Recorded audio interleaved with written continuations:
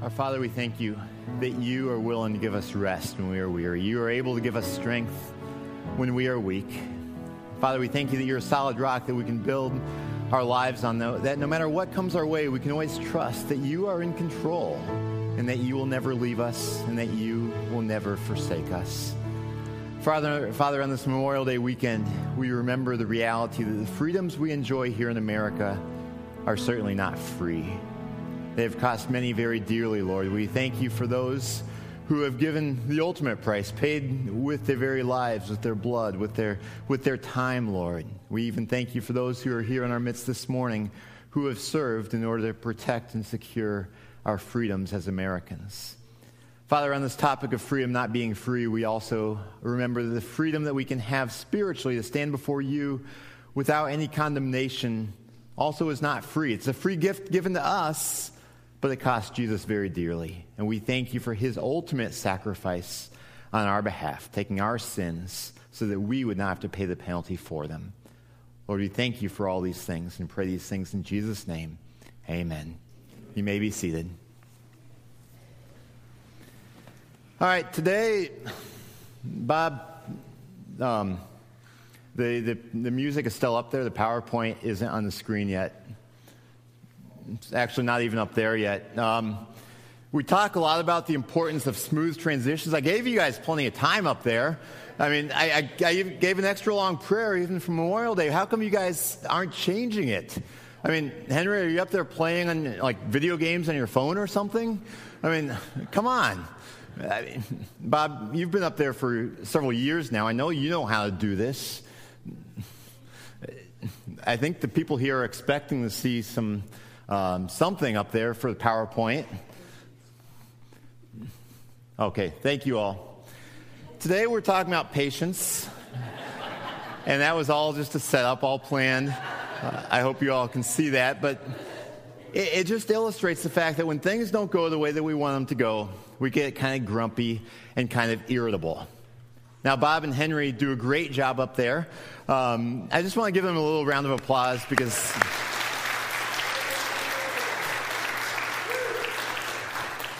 it's kind of this thankless job they have up there, working behind the scenes. But what they do does really affect our worship experience here on Sunday mornings. And oftentimes people don't even recognize there were people up there until something doesn't go quite right up here on the screen. But Bob has served faithfully up there for a number of years. And Henry Nowak has been up there for a couple of months training in how to do this. And they both do it with very joyful spirits. So we want to thank them. But we are talking about the topic of patience today. And we need to recognize that in our culture, we are being trained oftentimes to be impatient.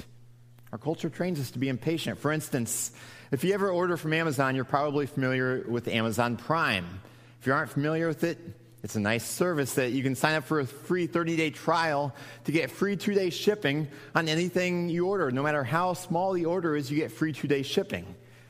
But if you've ever used Amazon Prime, you probably recognize that when that trial runs out, if you don't pay the $70 or $80 to renew it, you can easily get impatient when anything takes longer than 2 days to get to you.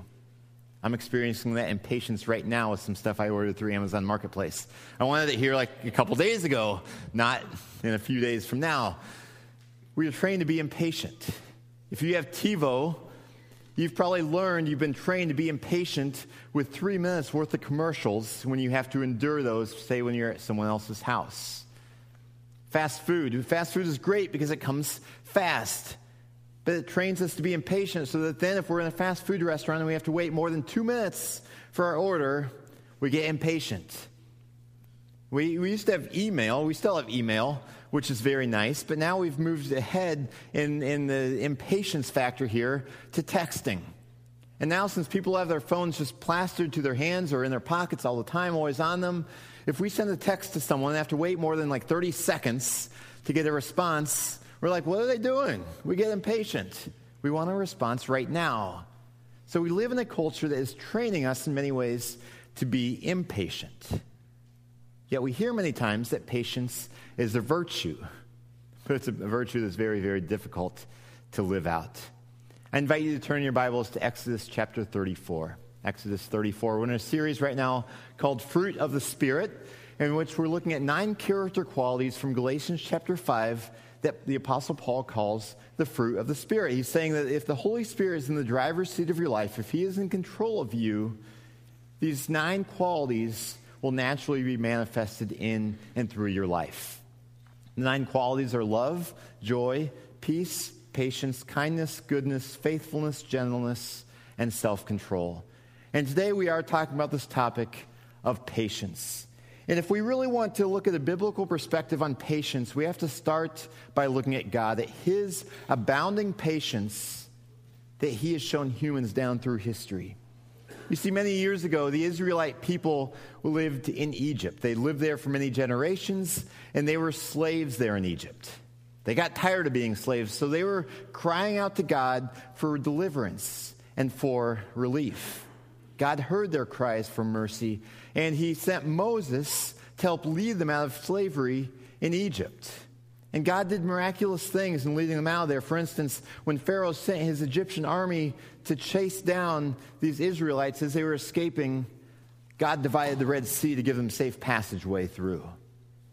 When the Israelite people were out in the wilderness and they got hungry, God provided them with food. When the Israelites got thirsty, God provided them with water. God provided for them over and over and over. And we see at one point they come to a mountain that's called Sinai. At Mount Sinai, God wanted to establish a covenant, a deeper relationship with the Israelite people to really set them apart as his chosen people. He told them, you know what? I will be your God. You will be my people. Out of all the nations, I have chosen you as my treasured possession. God wanted them to represent him to the surrounding world. And so there at Mount Sinai, God called Moses, the leader of those Israelites, up to the top of the mountain in order to meet with Moses, because representing God in this world is a very high calling. So God wanted to set up some parameters for how the Israelites ought to live. So he called Moses up the mountain and was giving Moses these laws, these commandments, these parameters for how the people should live in order to represent him faithfully. Among those parameters and laws that God gave the Israelites through Moses were what we know as the 10 Commandments. The first commandment is that you shall have no other God before me. The second commandment says that you shall not make an image or an idol and bow down and worship it, because God's saying, I am to be the Lord your God. So God is setting forth these parameters, putting a special stamp of approval on the Israelite people. Throughout Scripture, we see the relationship between God and his people described using imagery of marriages. And so if the relationship between God and his people is like a marriage, what was taking place there at Mount Sinai was like the wedding ceremony. But there was a very quick problem with this wedding ceremony, because the Israelites got very impatient. They got very impatient there. They said at one point, come, make us gods who will go before us. As for this fellow Moses who brought us up out of Egypt, we don't know what happened to him. So they got impatient while Moses was up there on the mountain receiving God's parameters and teachings. So they said, okay, we're going to make our own little god. So they got together all their gold jewelry, they melted it down, they made this little golden calf. And they bowed down and worshipped that little golden calf. They had forsaken God. So if this is a wedding ceremony, what's essentially taking place here is that God is at the altar waiting for his bride to join him up there. His bride never comes. Where's his bride? Well, she's, metaphorically speaking, she's at a cheap motel with another man. That's essentially what's going on here. And God is furious because, he wants to establish this special relationship with the Israelite people, but they are very quickly turning their backs on him. Moses comes down the mountain. He's carrying these stone tablets that contain God's law. And when he sees what's going on there, this blatant idolatry and rebellion against God, he in his anger throws these stone tablets down on the ground and they break into pieces. And this breaking of those stone tablets is symbolic of the fact that now the relationship between God and his people is broken. Yet remember, God is abounding in patience. And so not too long after that, God calls Moses to go back up the mountain to make new stone tablets, to receive the law again, because God still wants to establish this covenant with the Israelite people. And listen to what he says to Moses up there on that mountain as he's giving the law once again. Exodus 34, verses 6 and 7. God said, the Lord, the compassionate and gracious God, slow to anger, abounding in love and faithfulness, maintaining love to thousands, and forgiving wickedness, rebellion, and sin. Yet he does not leave the guilty unpunished. He punishes the children and their children for the sin of the parents to the third and fourth generation. There's a lot here in this passage, but one of the phrases I want to point out here is the phrase slow to anger. This is a phrase that was used to describe patience. In fact, if you look at the Greek translation of the Old Testament Hebrew scriptures, the word there for slow to anger in Greek is makrothumia. It's patience. And this idea of slow to anger is very relevant when we talk about the topic of patience, because when we get impatient, it's usually because some degree of anger is welling up inside of us that usually is about to overflow in terms of how we treat someone else around us or how we're treating and reacting to circumstances. And patience comes from anger welling up inside of us. And so patience, on the other hand, is being slow to anger. Now, the exact phrase here in the original Hebrew for slow to anger is being long in the nose. Being long in the nose. If you're patient, you're long in the nose. It's not about Pinocchio. It's not about your nose growing.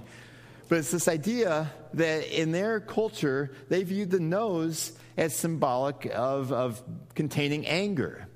That when you get angry, your nose sometimes turns red, sometimes gets kind of hot. Your nostrils kind of flare. If you think of a raging bull, they oftentimes start snorting when they get angry. We speak of having a short fuse or having a short temper. In that culture, if you had a short nose, metaphorically speaking, you have a short fuse. You become impatient very, very easily. But if you have a long nose, it means that you are slow to anger. That you are willing to exercise patience and forgiveness and grace rather than blowing the top at a moment's notice. And so it says here that God is slow to anger. And if you look at around there in verse 6, these other characteristics that are described the multifaceted motivation for patience. God says that he is compassionate and gracious. He is slow to anger, abounding in love and faithfulness, maintaining love to thousands, meaning thousands of generations, forgiving wickedness, rebellion, and sin. This idea of God being compassionate and gracious, being faithful, being forgiving, all those characteristics contribute to being patient. Because the more compassion you have for someone, the more loving you are, the more forgiving you are, the more you are going to be able to exercise patience in that relationship. You see, these characteristics of godliness, even the fruit of the Spirit, they aren't standalone qualities. They really all work together to complement one another. And so there's a multifaceted motivation for patience. And we also see here in this passage that patience doesn't mean that anything goes. See, some people think, okay, if you're going to be patient, you need kind of this laissez-faire approach to life that you just kind of let everything slide no matter what happens. No, biblically speaking, there are consequences for sin. There needs to be accountability mixed with that patience. There are multiple characteristics and attributes we have to look at here. But look with me to beginning in the second half of verse 7. It says, yet he does not leave the guilty unpunished. He punishes the children and their children for the sin of their parents to the third and the fourth generation. Now, this can be a very confusing passage. You're like, okay, what does this mean? Does this mean that if I'm a parent and I commit some sin, that my children and grandchildren and great-grandchildren need to start watching out because God's going to come after them to get them for my sin? That's not really what it means here. What God is talking about is how sin can become generational, though, that oftentimes the sin that parents commit is then picked up by the children and the grandchildren. For instance, we see this oftentimes with anger, that if you have a parent who is angry a lot, who has anger issues, odds are very good the child also is going to pick up on those same anger issues and begin living them out in their lives. And it is passed down through the generations. Same thing occurs in sins like alcoholism or materialism or pride. They're sins that are passed down through the generations. And what God is saying here is that the children cannot say, okay, my parents are to blame. They were the ones who were originally angry or idolatrous or greedy or something. I'm just kind of following in their shoes. They're the ones who are really to blame. God's saying, no, each person is responsible for their own sin. Down through the generations, each person is held responsible for their own sin. So it's not a laissez-faire approach. Patience doesn't mean that anything goes. And this idea of sin being passed down through the generations is particularly relevant to the idea of idolatry, which the Israelites were so prone to. If you know anything about Israelite history in the Old Testament, you probably know that they have a terrible track record of being faithful to God.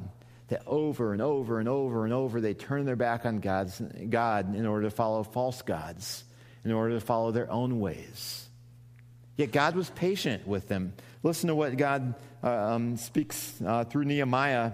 Nehemiah chapter 9, verse 30. It says, for many years you were patient with them. Speaking of God being patient with the Israelites. By your spirit you warned them through your prophets. Yet they paid no attention, so you gave them into the hands of the neighboring peoples. See, God was patient to them. He kept sending prophets. I mean, all those funny names in the second half of the Old Testament, Isaiah, Nahum, Habakkuk and Malachi and all those names, those are prophets that God sent to Israel to try to call them back to himself. But they would sometimes listen for a little while, but they kept turning their back on God over and over and over. And so he would take some more significant measures to try to wake them up, to call them to repentance, to call them back to him.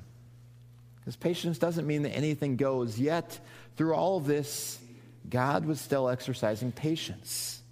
There's this really cool phrase here about God being compassionate and gracious, slow to anger, abounding in love and faithfulness. This is a phrase that recurs many, many times through the Old Testament. Let me give you an example of a few passages where this occurs almost word for word.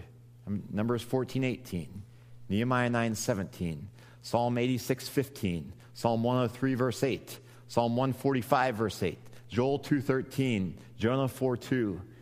These are all places where this phrase that originates in Exodus 34 verse 6 about the Lord being compassionate and gracious, slow to anger, abounding in love, that phrase is repeated practically verbatim in all these other places as a continual reminder that despite Israel's unfaithfulness to God, he's still going to remain faithful with them. He is going to be patient. He's going to be loving to them.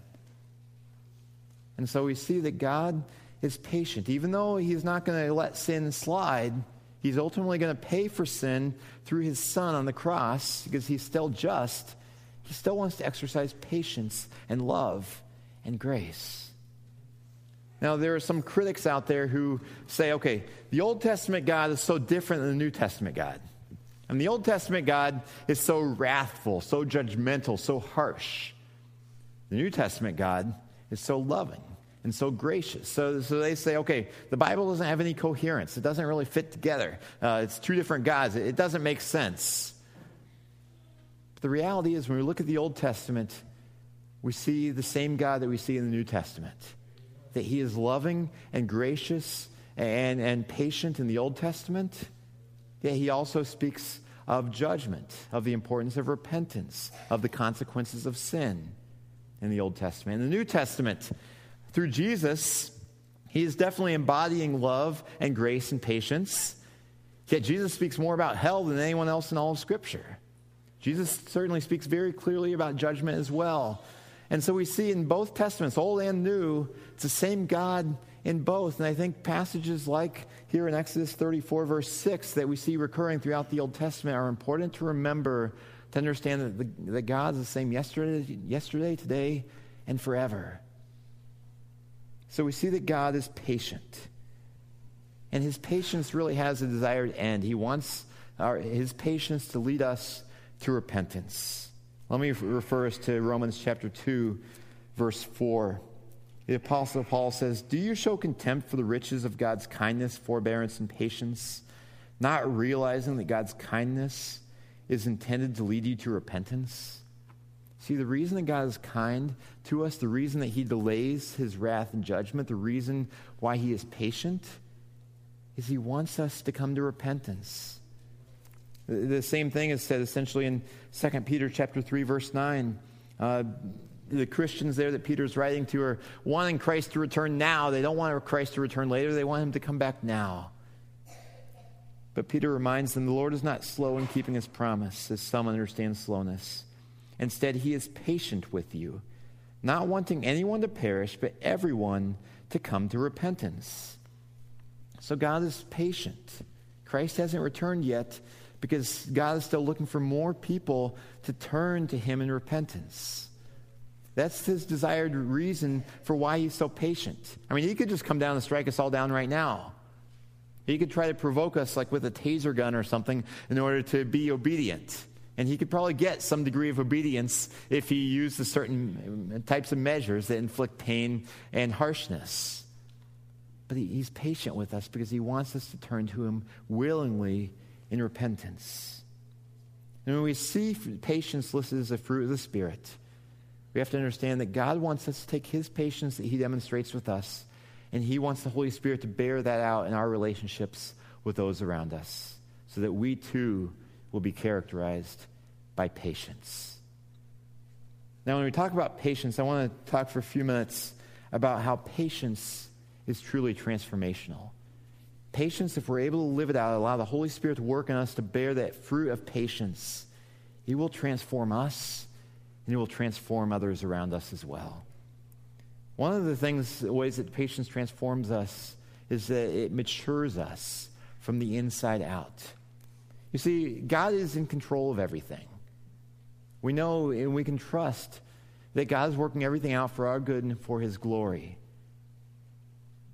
But what impatience does is it makes us say we want things our way right now. It essentially makes us into whiny little brats, where we say, okay, I want it my way, I want my needs met, I want it on my timetable, I want my opinions to be the ones being heard, I want my opinions to be the ones influencing things. I want my comfort met, I want my desires met. That's what impatience does. It prioritizes ourselves over everything else.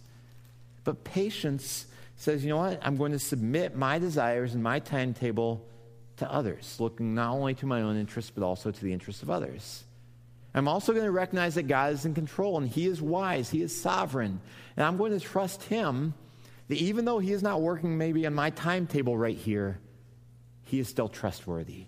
So I am going to choose to be patient and let him take the lead in this situation.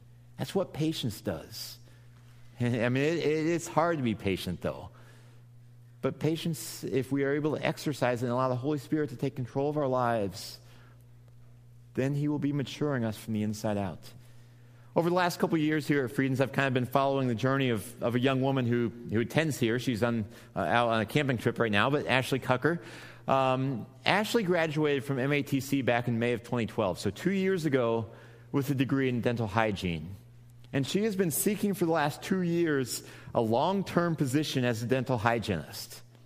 Through the last 2 years, she has sent out her resume to over 75 area dentists.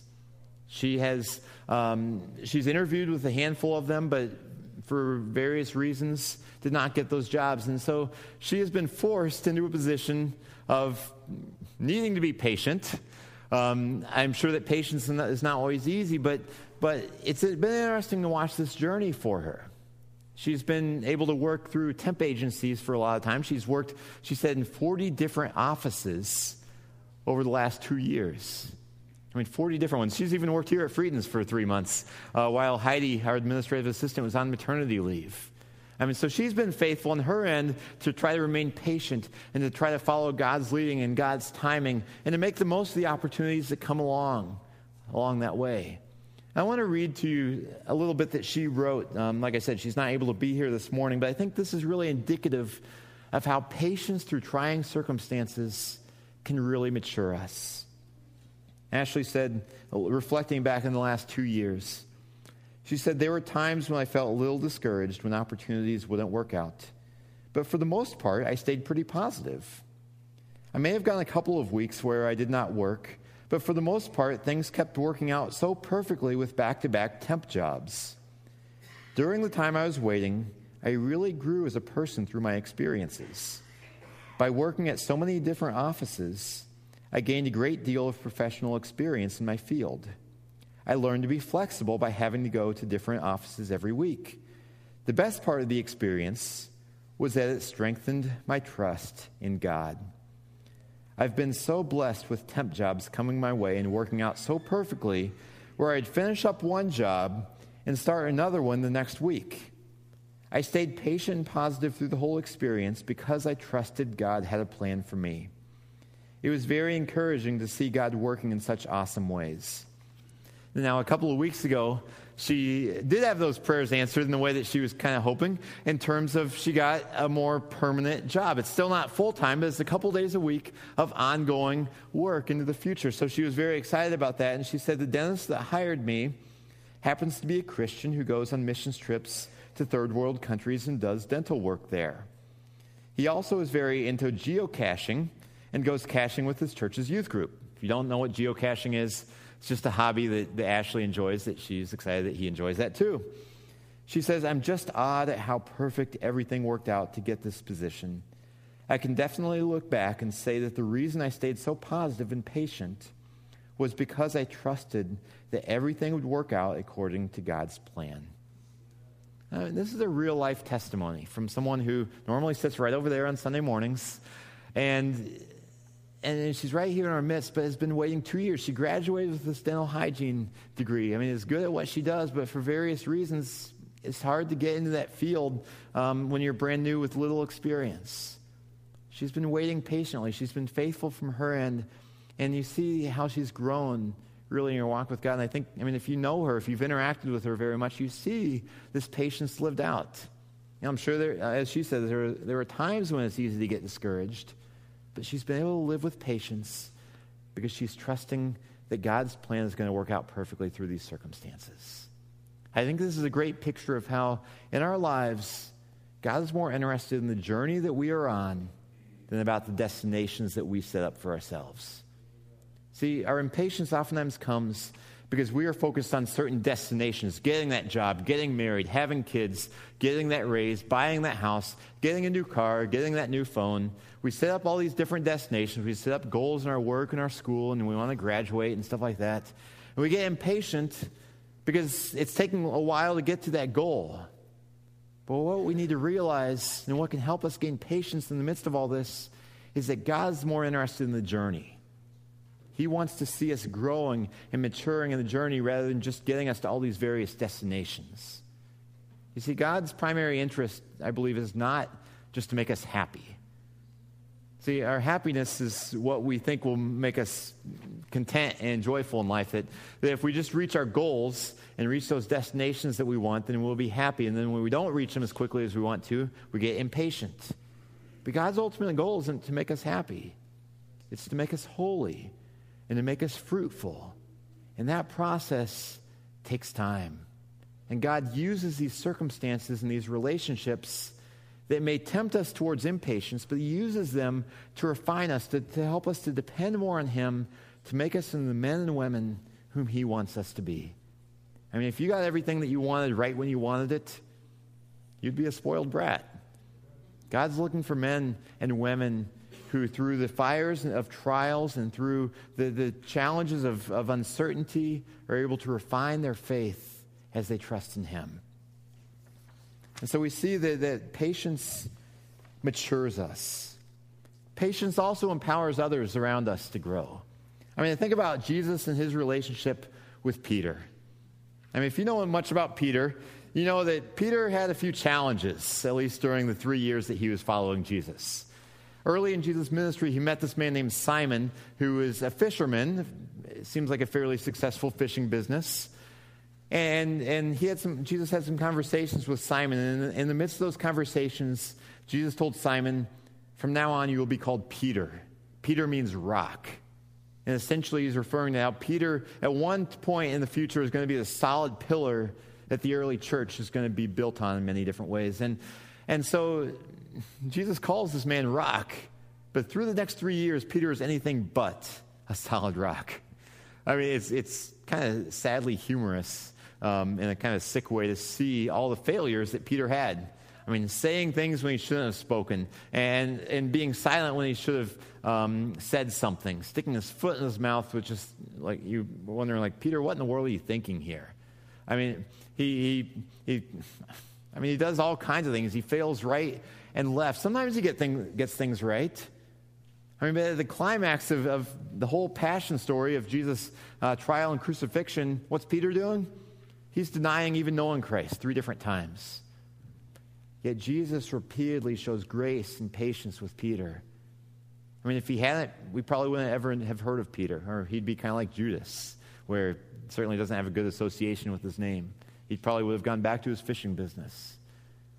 But instead, because of Jesus' patience with Peter, he gave Peter space and time to grow and to mature.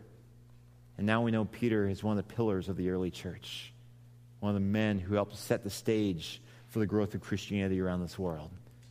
And it goes back to Jesus' patience to allow Peter to grow rather than expecting instant perfection. And that's what patience does. It gives people time and room to grow. It gives people a chance to really see and experience God's transforming love rather than casting down judgment on them with hellfire and brimstone. It says, you know what? Yes, you're struggling right now, but I'm going to come and walk alongside of you rather than casting you off in the midst of your struggle. That is what patience does. Impatience tends to drive a wedge in relationships. It makes people more hard-hearted. It pushes people away. But if we're able to have a warm patience with the people around us, it will oftentimes soften hearts and increases teachability for people to grow. Now, there are certainly times where patience is not warranted. I want to just point out a couple of those just so we're clear on this. One time is in abusive type of situations. For people who are in abusive situations where maybe a parent, a spouse, a friend is abusing them emotionally, verbally, physically, what those people need is not necessarily patience, but it's limits and boundaries. And there are times in those situations when the best thing you can do is to get distance between yourself and an abusive person, either emotionally or maybe even physical distance, because abuse does not call for patience. One other time that patience is certainly not called for is in terms of enabling sin. Now, we all have sin in our lives, and we need to be patient with each other's shortcomings. Yet at the same time, patience should not enable someone else's sin. We should not make excuses to allow someone else to keep sinning. We should not take the blame for them. We should not manipulate circumstances to enable them to continue to sin. Because remember, patience is not this laissez-faire approach. It's not saying anything goes. There is a place in patience to also challenge people, to encourage people to grow. But it comes alongside of them and does it warmly, gently, wanting to see them built up rather than just casting them out. So patience really empowers other people to grow. And thirdly, patience displays the gospel. Displays the gospel because Jesus and God has shown us so much patience down through the years. And we can extend that same patience to others. I want to turn us to Colossians chapter 3. Colossians 3, verses 12 and 13. Paul writes, "Therefore, as God's chosen people, holy and dearly loved, clothe yourselves with compassion, kindness, humility, gentleness, and patience. Bear with each other and forgive one another if any of you has a grievance against someone. Forgive as the Lord forgave you." So we see here again this connection between patience and anger. The impatience causes anger to well up. Patience helps subdue it. It helps us to bear with others, to forgive just as Christ forgave us. So as we are patient with other people, it displays Christ's great patience to us. Now, how do we grow in patience? Some people will say, well, to grow in patience, you just need to be in situations where you're tempted to be impatient and then just learn to be patient through those things. But how do we really grow in patience? I want to give us a little diagram that I think is a helpful illustration in this. It's that of a temperature gauge that you see in a car. And rather than a temperature gauge, I want you to think of this as the patience gauge in your life. And the temperature gauge in a car, you have this little red zone where you certainly don't want to see the needle get up into that red zone because that's when it becomes very dangerous for your vehicle.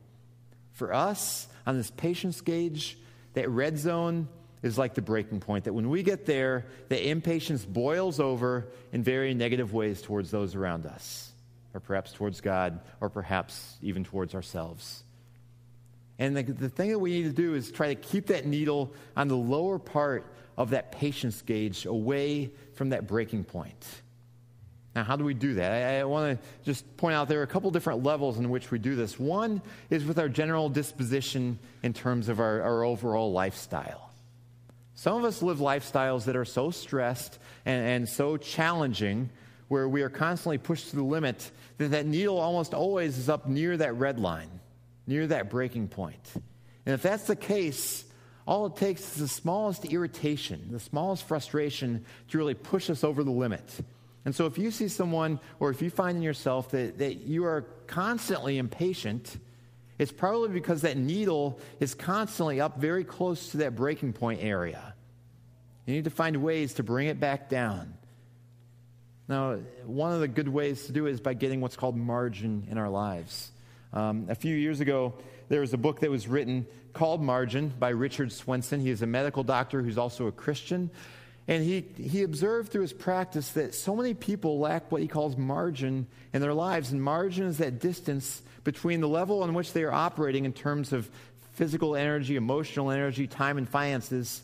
There's not much distance between the level they're operating at and their limit. And if you don't have that margin in there between the level you're operating at and your limit, it's pretty dangerous, because the smallest thing can kind of push you over the limit and make you break, push you to that breaking point. And that's when impatience just boils over. He says you need to build margin into your life in terms of emotional energy, in terms of physical energy, in terms of time, and in terms of finances. And if we're able to do this and have this margin, that way when something does come up and is a little bit challenging to us, then we're much less likely to just let impatience spew out everywhere. I mean, think about it. For instance, a practical example. If your routine is to get to work at the very last minute before you're supposed to be there, and you're just kind of pushing through all the time, and you're just last minute, not getting there early at all, and traffic slows you down a few extra minutes, you're probably very prone to impatience during that time, aren't you? But if you're able to build a little bit more margin in there, say leave an extra 10 minutes early, it's not that long, but you build a little bit of extra margin in there. That way, if something unexpected does come up and delays you just a little bit, then you won't be as prone to impatience. It's about building that buffer zone in there so that you aren't always up there as close to that breaking point. I think a great practice is in the morning just to start by surrendering your day to God, saying, God, this day is about the journey. God, I just want to trust you with this day. Please give me patience and forgiveness to others when things don't go quite the way I want them to. And by surrendering to God, we're saying, God, you take the wheel of my life. Holy Spirit, you bear this fruit of patience through me, because I can't do it myself. That's one of the reasons that for me, in those mornings where I find I'm especially tired or stressed about what's going on that day, that's why I try to be very intentional to pray, especially for patience and peace during that day, because I know I'm going to be more easily impatient or irritable. So that's how we need to start each and every day, is surrendering to God, asking him to bear that fruit of patience through us. I mean, Jesus definitely lived this out, because, he had interruptions come his way all the time. You don't see him getting impatient as people come and interrupt. Instead, it's an opportunity to be a blessing. And that's what happens when you build that margin into your lives. And the second level in which this plays out is just in the spur of the moment. Because sometimes you have those things that just happen, things that are said, events that take place that just make you want to just throw patience right out the window. And in those times, I think it's helpful to kind of picture this gauge in your mind. I actually had this little mini revelation last night. I was with my kids. This gauge was kind of in my mind because I was thinking about it through the week. My kids were frustrating me. They were kind of fighting with each other and kind of hitting me as well. And so I was getting frustrated pretty quickly. And instantly, I had this little gauge kind of pop up in my mind, and realized that needle's going up very quickly, about to reach that breaking point where I'm going to get very angry and probably do or say something that really isn't the best thing to do or say. And so in that moment, it's a matter of just a couple seconds, I began to think about, how can I get that needle back down? And so it was just this prayer process in my mind of, God, help me to surrender this to you. Please help me to be patient in this time. Help me to be calm, because it's amazing how when you are calm and patient, even in the midst of a stressful situation where others are not calm and patient, your calm and patience can help bring down the whole anger level, the whole impatience level. But if you get angry, if you allow the impatience to boil over, it just escalates the situation all the more. And so I was trying to think, okay, how do I calm down here and keep myself filled with the Spirit and under control, rather than just adding to the impatience level and the anger level of what's going on here. And in that moment, because I was surrendering to God, I was able to do that and able to have a pretty decent outcome. I need to do that more, because parenting has a way of bringing out impatience in you that you didn't know was there. But this is what we need to do, is just to constantly be monitoring our lives and be prayerful about how do we keep that stress level and that frustration level down, so that then we have a little bit more clearance and margin, so that when things do come up that don't go our way, rather than becoming irritable and grumpy and impatient, instead we can exercise grace and patience and love. This is something that only the Holy Spirit can ultimately empower us to do. But I believe that the Holy Spirit is doing something really cool and exciting in us as individuals, as I know you all out here, and I believe He's doing something really cool and amazing in us as a church. But it takes patience, because God is bearing fruit, but it takes time. I've heard it said that God will do less in 1 year than you hope He will do. But if you're faithful to Him, He will do more in 5 years than you can ever imagine. I've seen that in my 5 years here at Freedom's. It's exciting to see what He's doing in our midst. It's exciting to see what He's doing in many individuals' lives here, but it takes patience. And my prayer is that we will be men and women who have a long nose, who are slow to anger, abounding in love, not long-nosed Pinocchio style, full of lies, but long-nosed in terms of patience, extending that patience to others in the same way that God has extended His patience to us through Christ. Let's pray. Our Father, we thank You for Your great patience. And we certainly confess that we are oftentimes not very patient, Lord. And I know that we all have circumstances that are probably even coming to mind right now that we are less than patient in. But in those circumstances, Lord, please help us to surrender to You, to enable the Holy Spirit to take control of our lives, so that then, rather than extending impatience to others, that we will be patient. And as we do so, that You will bear fruit in and through us, that You will enable others around us to grow to be the men and women who You're calling them to be as well. So, Lord, we thank You for Your patience for us. In Jesus' name, amen.